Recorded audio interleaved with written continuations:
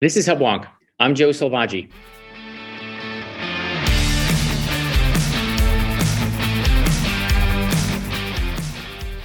Welcome to Hubwonk, a podcast of Pioneer Institute, a think tank in Boston. When trying to address the more than $4 trillion annual cost of U.S. healthcare, policymakers often target the nearly $600 billion cost of drugs.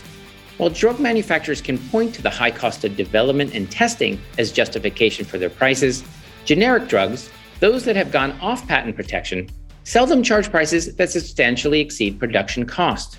Indeed, according to the Government Accountability Office, generics saved the U.S. healthcare system more than $1 trillion from 1999 to 2010. Recently, however, price spikes, anti-competitive practices, and supply chain complexities have showcased weaknesses and inefficiencies in the generic market, such as the fact that 1 in 5 generic drugs doubled in price between 2014 and 2017. Seeing this uptick in generic pricing as a business opportunity, billionaire and Shark Tank investor Mark Cuban, in January of this year, launched the Mark Cuban Cost Plus Drug Company, selling more than 100 generic prescription drugs online, some at substantially lower than average market prices.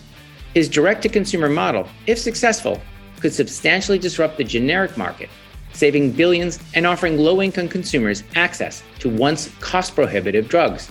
Why do the prices of many generic drugs still substantially exceed costs? Who stands to benefit from direct-to-consumer innovations? And how can patients and policymakers work to ensure this new model is embraced by those most in need? My guest today is Dr. Hussain Lalani, a clinical research fellow and internist at Brigham and Women's Hospital. In a research piece recently published in the Annals of Internal Medicine entitled Potential Medicare Part D Savings on Generic Drugs from the Mark Cuban Cost Plus Drug Company, Dr. Lalani's examined the potential $100 billion cost savings were Medicare to purchase drugs offered from Mark Cuban's company.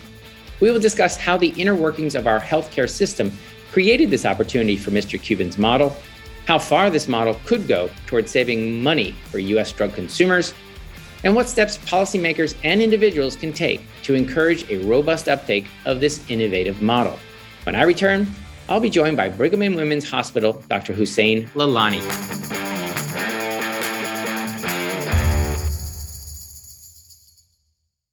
Okay, we're back. This is Hubwonk. I'm Joe Selvaggi, and I'm now pleased to be joined by internist and researcher, Dr. Hussain Lalani. Welcome to Hubwonk, Hussain. Thanks so much for having me, Joe. All right, this is a fairly complex topic that deserves to be taken apart for our listeners, piece by piece.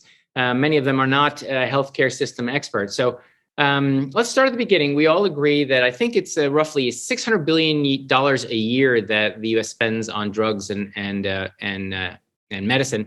So we're not going to today focus in on new drugs and the research and development that goes into new drugs, but rather those for which the patent has expired, or so-called generic drugs. So let's start at the beginning and talk about generic drugs. How does a drug go from being patent protected to generic?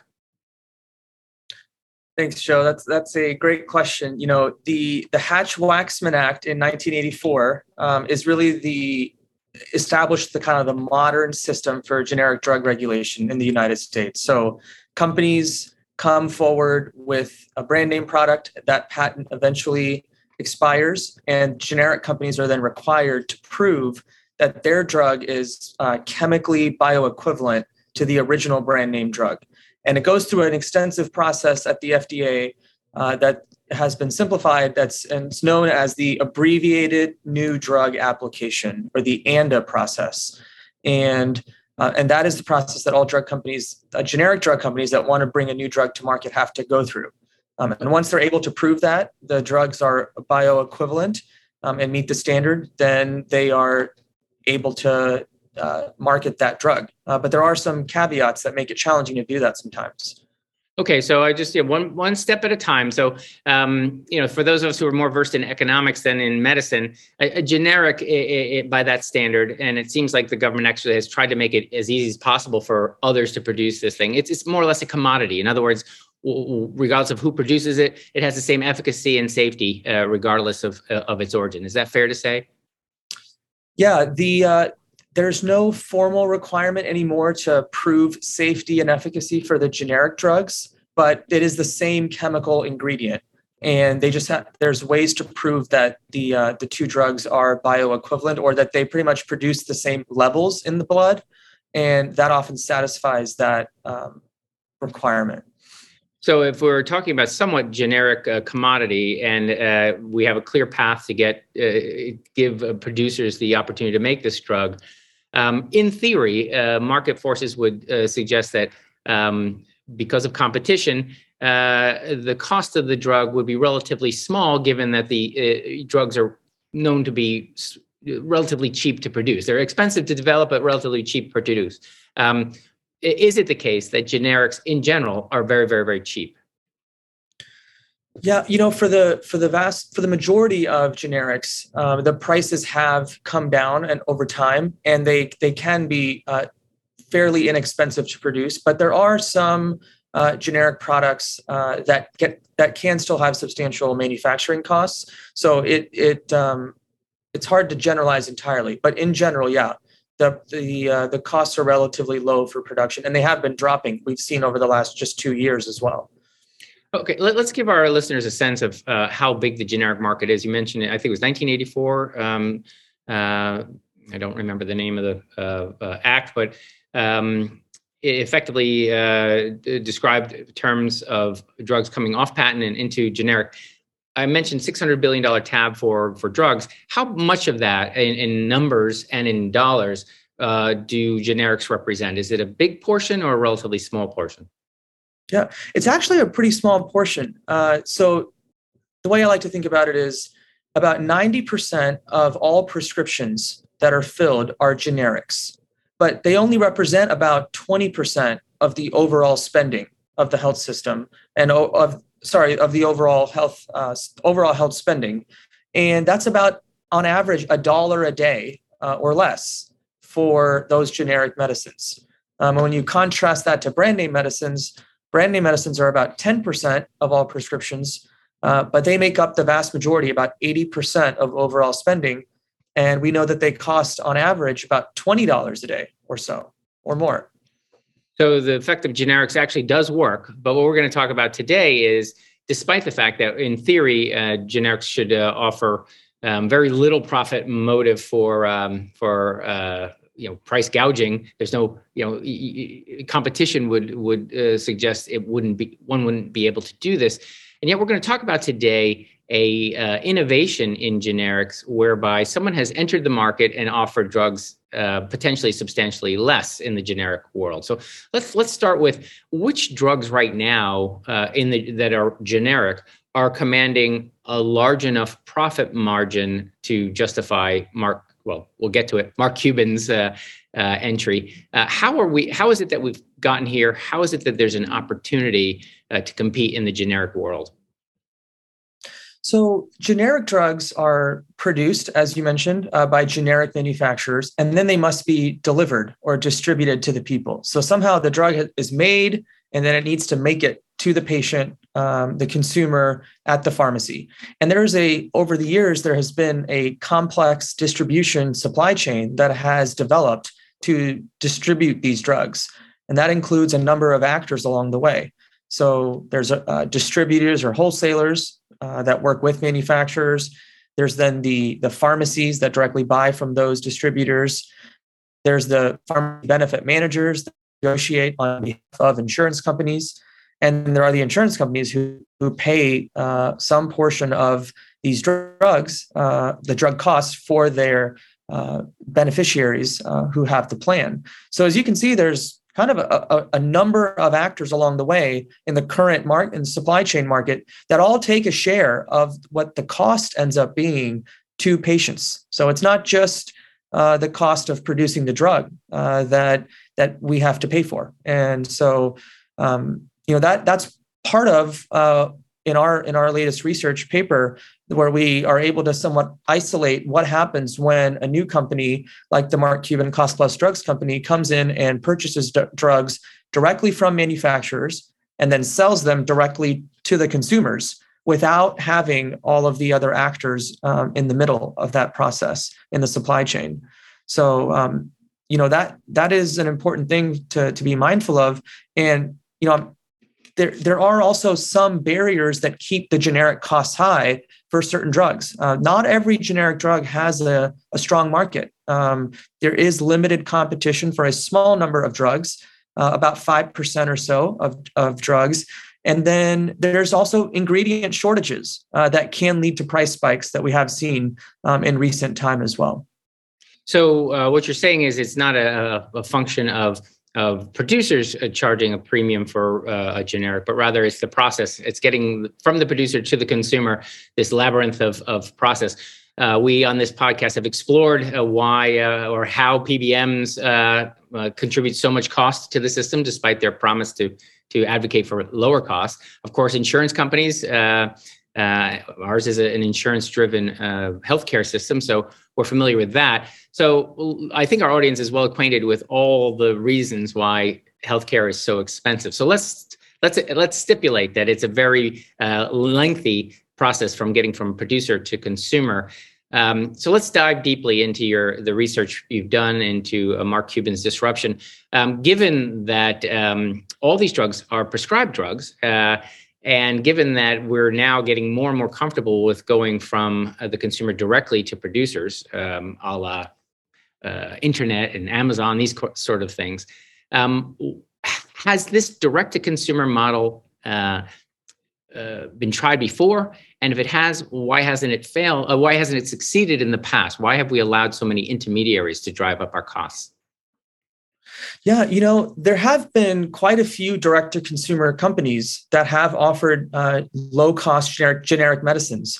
The most popular one that people may be familiar with is Walmart.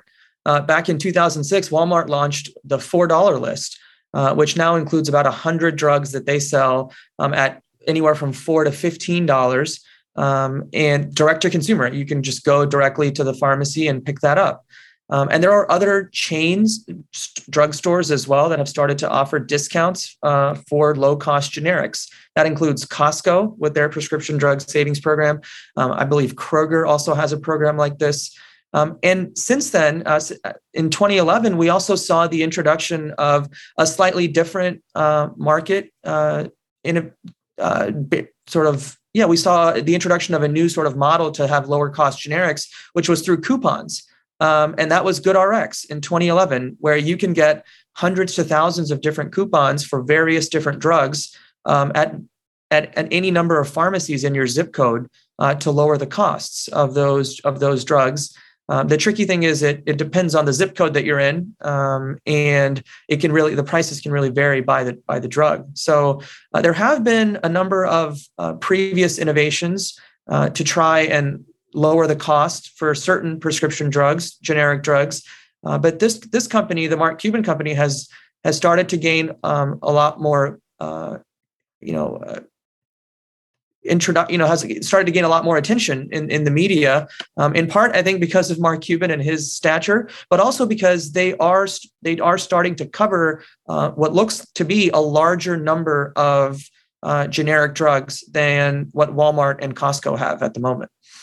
Well, we all know Mark Cuban. He's well known as both a billionaire and one of the panelists, I guess, on Shark Tank. So he's a wise investor. So he's seen opportunity here. So if you're saying there's not a lot of money I think his ambition is ultimately to produce these drugs. I think he's building something down in is it Austin or Dallas, Texas, where the chemicals go in one door and the drugs come out the other. So he's, total vertical integration. What is it unique, and what do you see as the opportunity or the addressable market for his particular model? How is it so much different than the others you mentioned?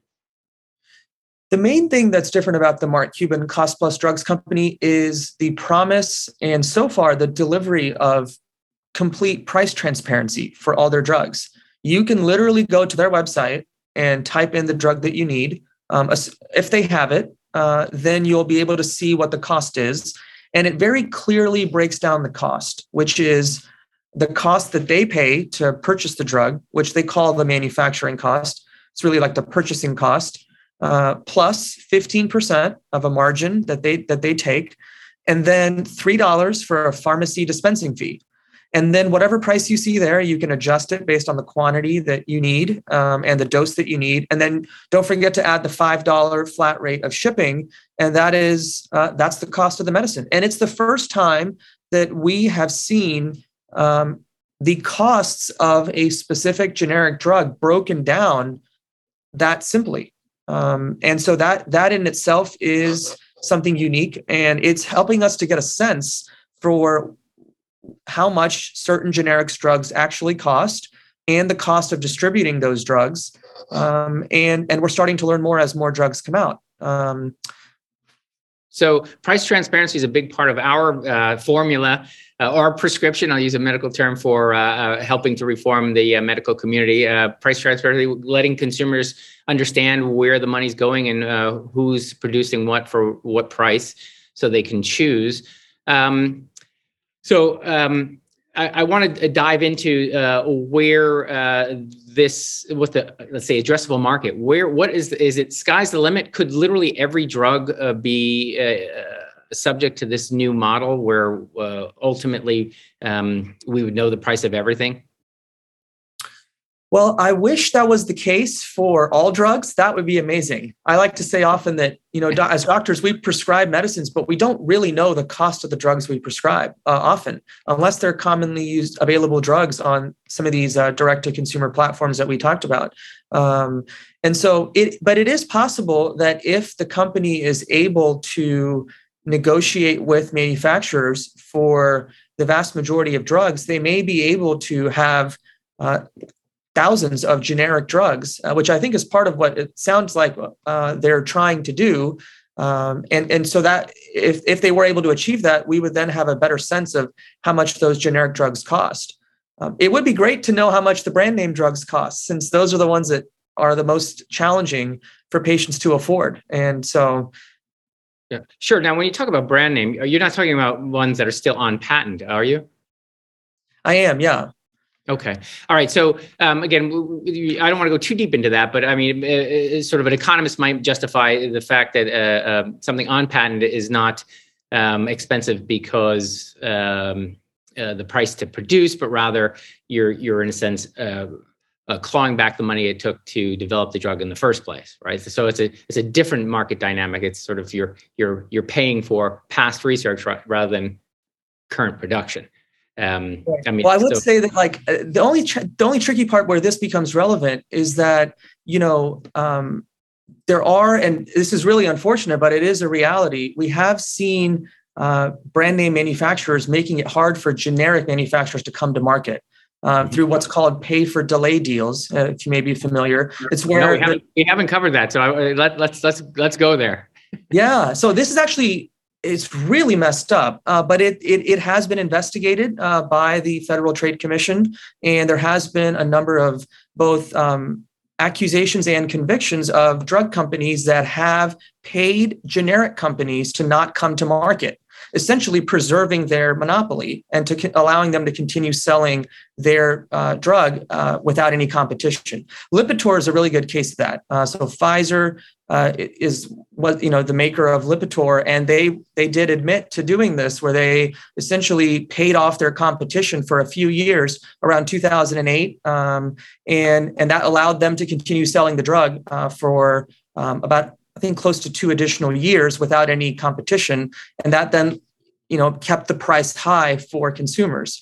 But there are a couple other sort of challenges to this process, and one of them, where it makes it hard for generics to come to market, is what's called these patent thickets. And I'm not sure if you guys have covered that before, but it's this idea where a drug company can patent a variety of different minor processes or aspects of drug development, but then extend the length of their monopoly protection. So, I would say that these sort of market forces, it's not really a free market for those types of drugs, as we know. And sadly, the thought always, I think the thinking, at least in the theory of these policies, was that, yes, a drug will have exclusivity for some period of time for the innovation.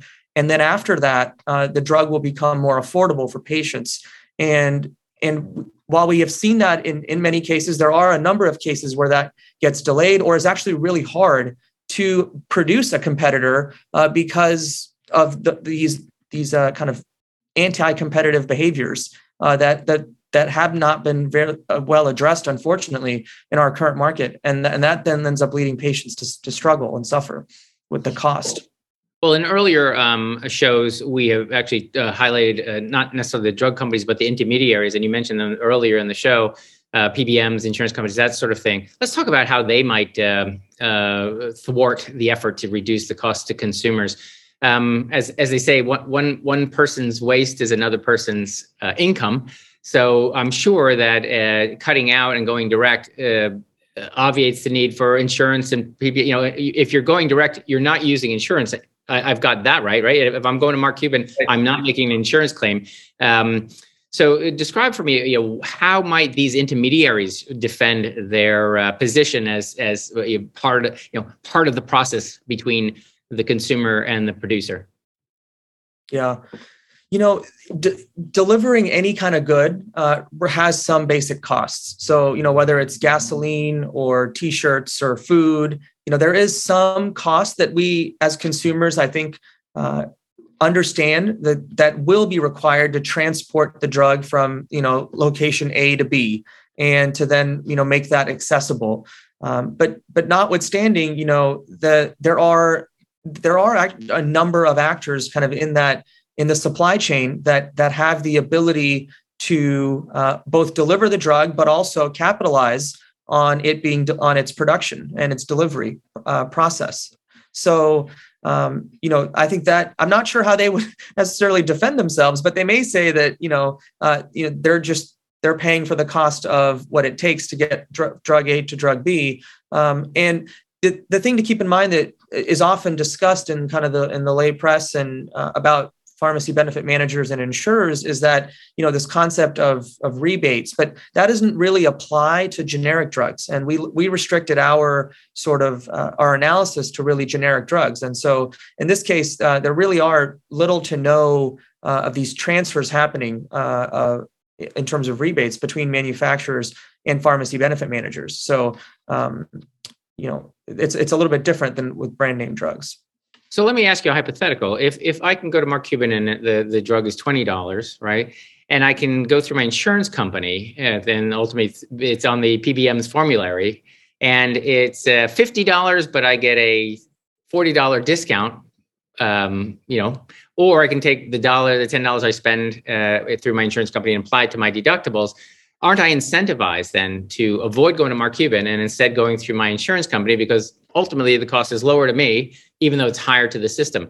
That's how I can imagine I don't say they're not morally defending it, but they're actually defending their position by forcing you or encouraging you through lower out-of-pocket fees to going through this elaborate labyrinth of payment systems rather than direct to the manufacturer. What would you say to that? Yeah, a number of drugs are actually, depending on the type of insurance you have and the drug plan that you have, it can definitely be cheaper to just go through your insurance and buy the medicine. But for people that are underinsured with high deductible health plans or high out-of-pocket costs, which is about half of people that get their insurance from their job through their workplace, and if you're uninsured, you don't really have very many options sometimes. Now, you can try coupons or patient assistance programs, but in those cases, a company like Mark Cuban's Cost Plus Drugs company could be helpful to you. But, there was an interesting analysis that was done of the Costco company, of Costco's prescription drug program back just a few years ago. And they looked at Medicare patients in particular, and they found that only about 11% of the time was it cheaper for the Medicare patients in Part D to pay out of pocket at Costco than it was to just use their insurance. And so, consumers are incentivized based on their cost. If it's a low cost, they're probably going to go with that. I think the tricky part that is a little bit nuanced that we're starting to learn more and more about, and that is something that I do think needs to be looked into, is what's the tiering of drugs. As you're probably familiar, when you look at your insurance card, there's often a different copay for a different tier of the drug. So there's the first tier, second tier, third tier, and oftentimes a fourth and a fifth tier. But most people have at least 3 tiers or more. And usually, historically, generics have often been in tier 1. the lowest cost tier, which can often be, free or $10 or less. But we're starting to see that over the last few years, pharmacy benefit managers and insurers have started to place some generic drugs on higher tiers, which means that they cost more out of pocket. And so that, in those cases, it actually would cost the consumer more to pay for that higher copay than it would to go direct to consumer. So, I guess I would say, check what you're paying for your drugs and just do a quick search. I would probably check GoodRx and I would check the Mark Cuban company and see, if you may be able to get a cheaper deal somewhere else. And if it's a substantial amount, it may be worth it for you. Well, let's talk about some of the diseases and drugs that get a lot of attention as far as being very expensive. And particularly for low-income people, almost prohibitively expensive. I'm talking about the diseases of diabetes and cancer. We've known insulin. It's a familiar drug or molecule, I guess, for a long time. And yet we hear stories about unfortunate people with diabetes who literally have to decide between food and insulin. How is it possible, given our model of generic drugs, how is it possible and why is it that insulin costs so much to so many people? Yeah, insulin is a great case of a lot of things going wrong in our prescription drug system. It really is. As you mentioned, it was discovered almost 100 years ago. We celebrated the 100-year anniversary, I believe, this year, actually. And it was intended to be, the discoverers from Canada wanted it to be available to everybody. And they didn't even go about making money off of it in the very early days.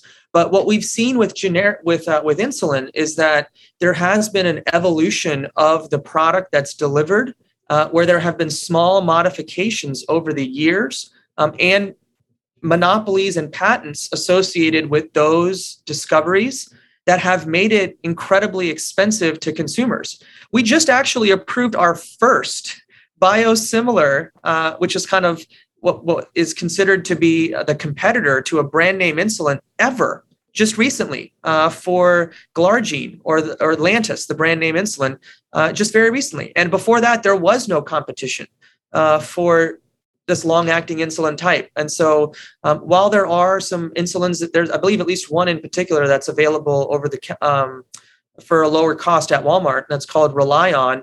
A lot of these insulins are incredibly expensive because there is no competition and because it is a broken market.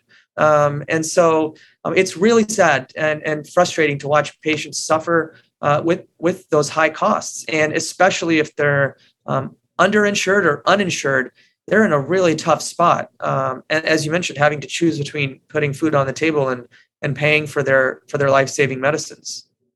Yeah, so again, I'm trying to tie it back to Mark Cuban's model. Is it possible then, ultimately, now that you do have a biosimilar approved, that could wind up on Mark Cuban's list of direct? Would it be possible then, ultimately, to say, look, I can cut my insulin costs by 90% if I just go directly to manufacturer? Is there any barrier that you see now that it's, in a sense, technically possible to disrupting that market profoundly with this model? Yeah. So, the tricky thing about insulin is that it is what's called a biologic, which means that it's a drug that's made using human proteins. And it is more complicated than a traditional pill or tablet, which in jargon terms we call small molecules. And so these biologics inherently have some additional complexities to production, which is part of what makes it challenging to produce.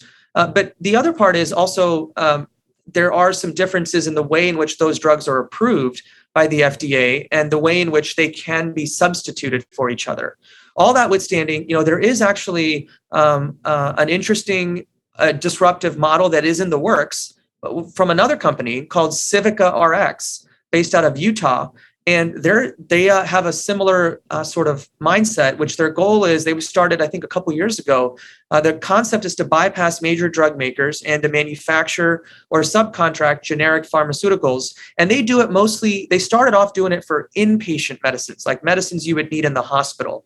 antibiotics, blood thinners, that type of injectable medicines. So they actually have some experience in doing this. And interestingly, they recently started a new subsidiary of this company in partnership with Blue Cross Blue Shield. It's called Civica Script RX. And they claim that they're working on manufacturing and distributing insulin at a really low cost. So I do think it is possible that it could happen, but just keep in mind that not all the insulins are there are many types of insulins. I'm not sure the exact number, but I'd say at least over 20 different types. And so not only do you have to be able to make all those different types, but they also have to be off patent in order for that to happen. So those are kind of some of the challenges that any company that tries to make insulin would have to face. So the technology is still not quite there. But watch this space. It may be right.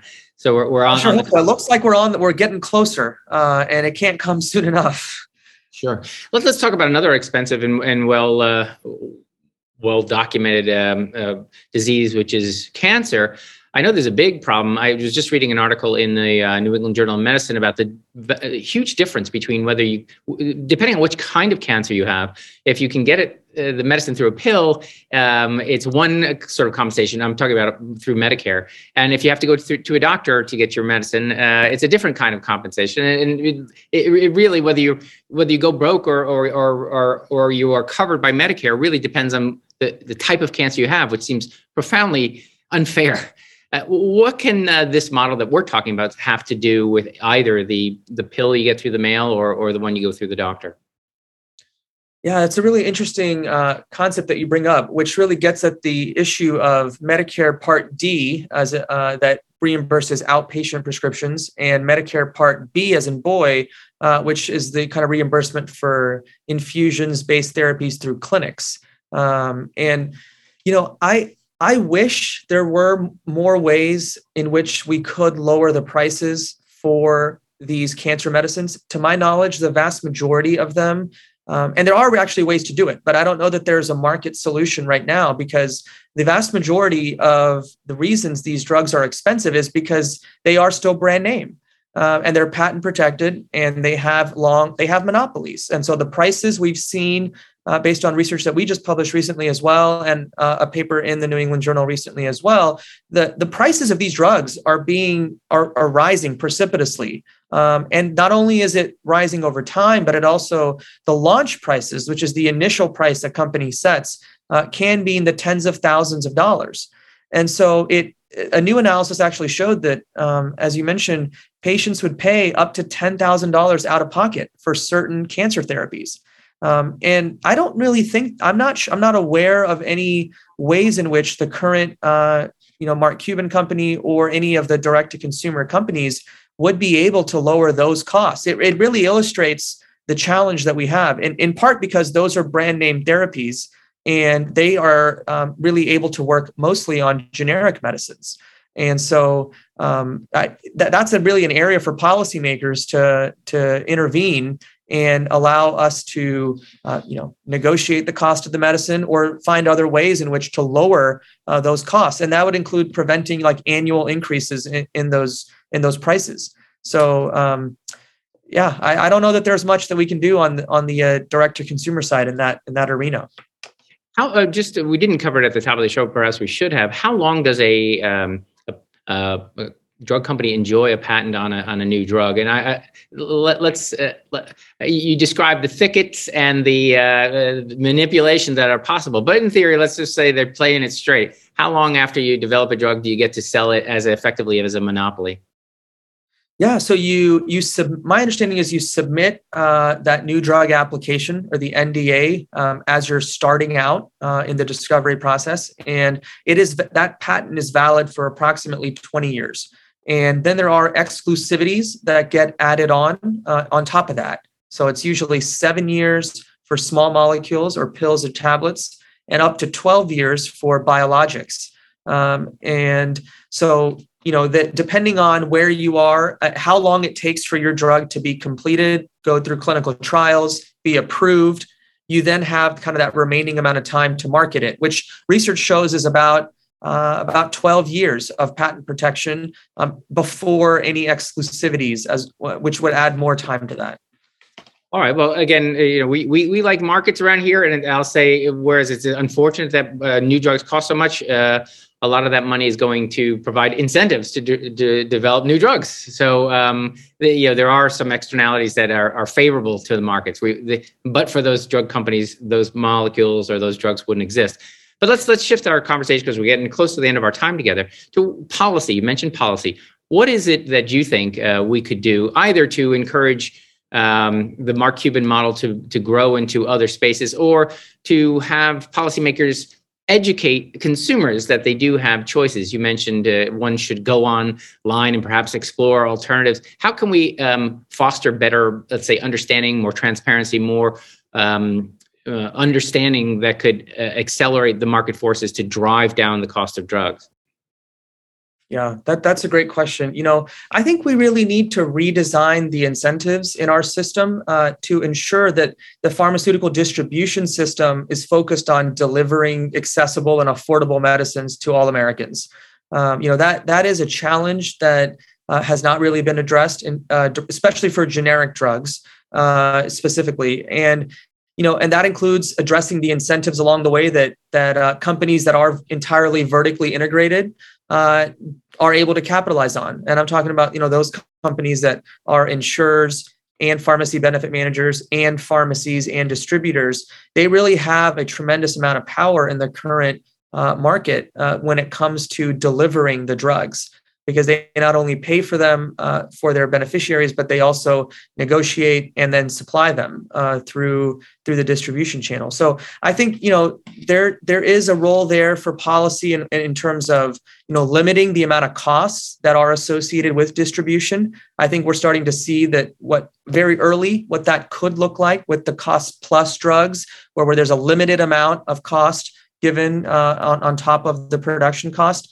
But the tricky thing is this distribution is still expensive in some ways. I mean, when you look at the analysis that we did, even when you buy those drugs directly from Mark Cuban, in our sample of about 77 drugs that we looked into more carefully, it was still about 50% of the cost was to distribution, even with the low cost that Mark Cuban's company offers. So I do think the price transparency is another area where we can learn more about the specific drugs and avenues where we are overpaying and where there's an opportunity to lower costs for patients. I mean, big picture, most patients are able to afford their generic medicines without too much trouble. It really is, unfortunately, as we mentioned, the brand name drugs, and those aren't really addressed by these current types of companies. They're not really sold. So, and the policy solutions for those are different. The ones that you've probably heard are starting to heat up again in Washington when it comes to allowing Medicare to negotiate drug prices and preventing annual price increases and capping their out-of-pocket costs. So, some of those reforms for the drugs that people are struggling to afford the most really do need congressional sort of redesign and action, especially for Medicare Part D, which sadly is really broken and poorly designed for patients.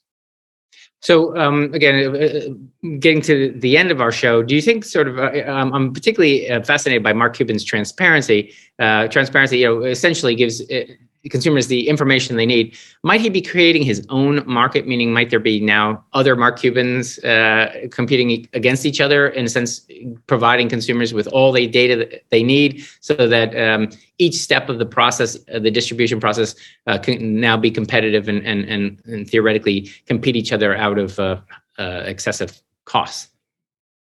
Yeah, I guess it is. I guess it is possible that other companies may pop up. You may have to talk with him and his folks to figure out just how expensive it is to be able to do what they're doing, because it does seem like a lot of work to negotiate all those prices directly with every single manufacturer, and then to work on delivering all those drugs. They do use like an online pharmacy partner that helps part of that, but I think one of the barriers is just going through that entire process. And they have some of those competitors that we talked about early on in Walmart and Costco. But I guess we'll have to see who decides to join the market here and pop up. Well, wonderful. Well, that's all the time we have. Where can our listeners read more about your work? I mentioned it in the intro before I had you on, but where can they read more about the two papers you wrote in the Annals of Internal Medicine? Yeah, I'm happy to share a copy of the paper with you, and perhaps you can distribute that as well. But on the Annals of Internal Medicine has published these two papers, and they have been covered, thankfully, in some detail in the lay press. But I do encourage you to take a look at the actual text for yourself, so you can interpret it. And unfortunately, it does seem to be behind a paywall. So I'll share with you what I can, so that way you can distribute that to folks. And they can, learn more about it through there. Indeed. Okay, we'll do what we can to sort of thwart those who are trying to collect from our listeners. So we'll see if we can get it out there for free. Well, I appreciate you taking the time today to share with us your view. This is not an easy problem to address, but we're chipping away at the edges. So thank you very much for your research and for your time today. Thanks so much, Joe. Hope you guys have a great weekend. Thank you, you too. This has been another episode of Hubwonk, a podcast of Pioneer Institute. If you enjoyed today's episode, there are several ways to support Hubwonk and Pioneer Institute. It would be easier for you and better for us if you subscribe to Hubwonk in your iTunes podcatcher. If you want to help make it easier for others to find Hubwonk, it would be great if you offer a 5-star rating or a favorable review. We're always grateful if you want to help us by sharing Hubwonk with friends. If you have ideas or comments or suggestions for me for future episode topics, you're welcome to email me at hubwonk@pioneerinstitute.org. Please join me next week for a new episode of Hubwonk.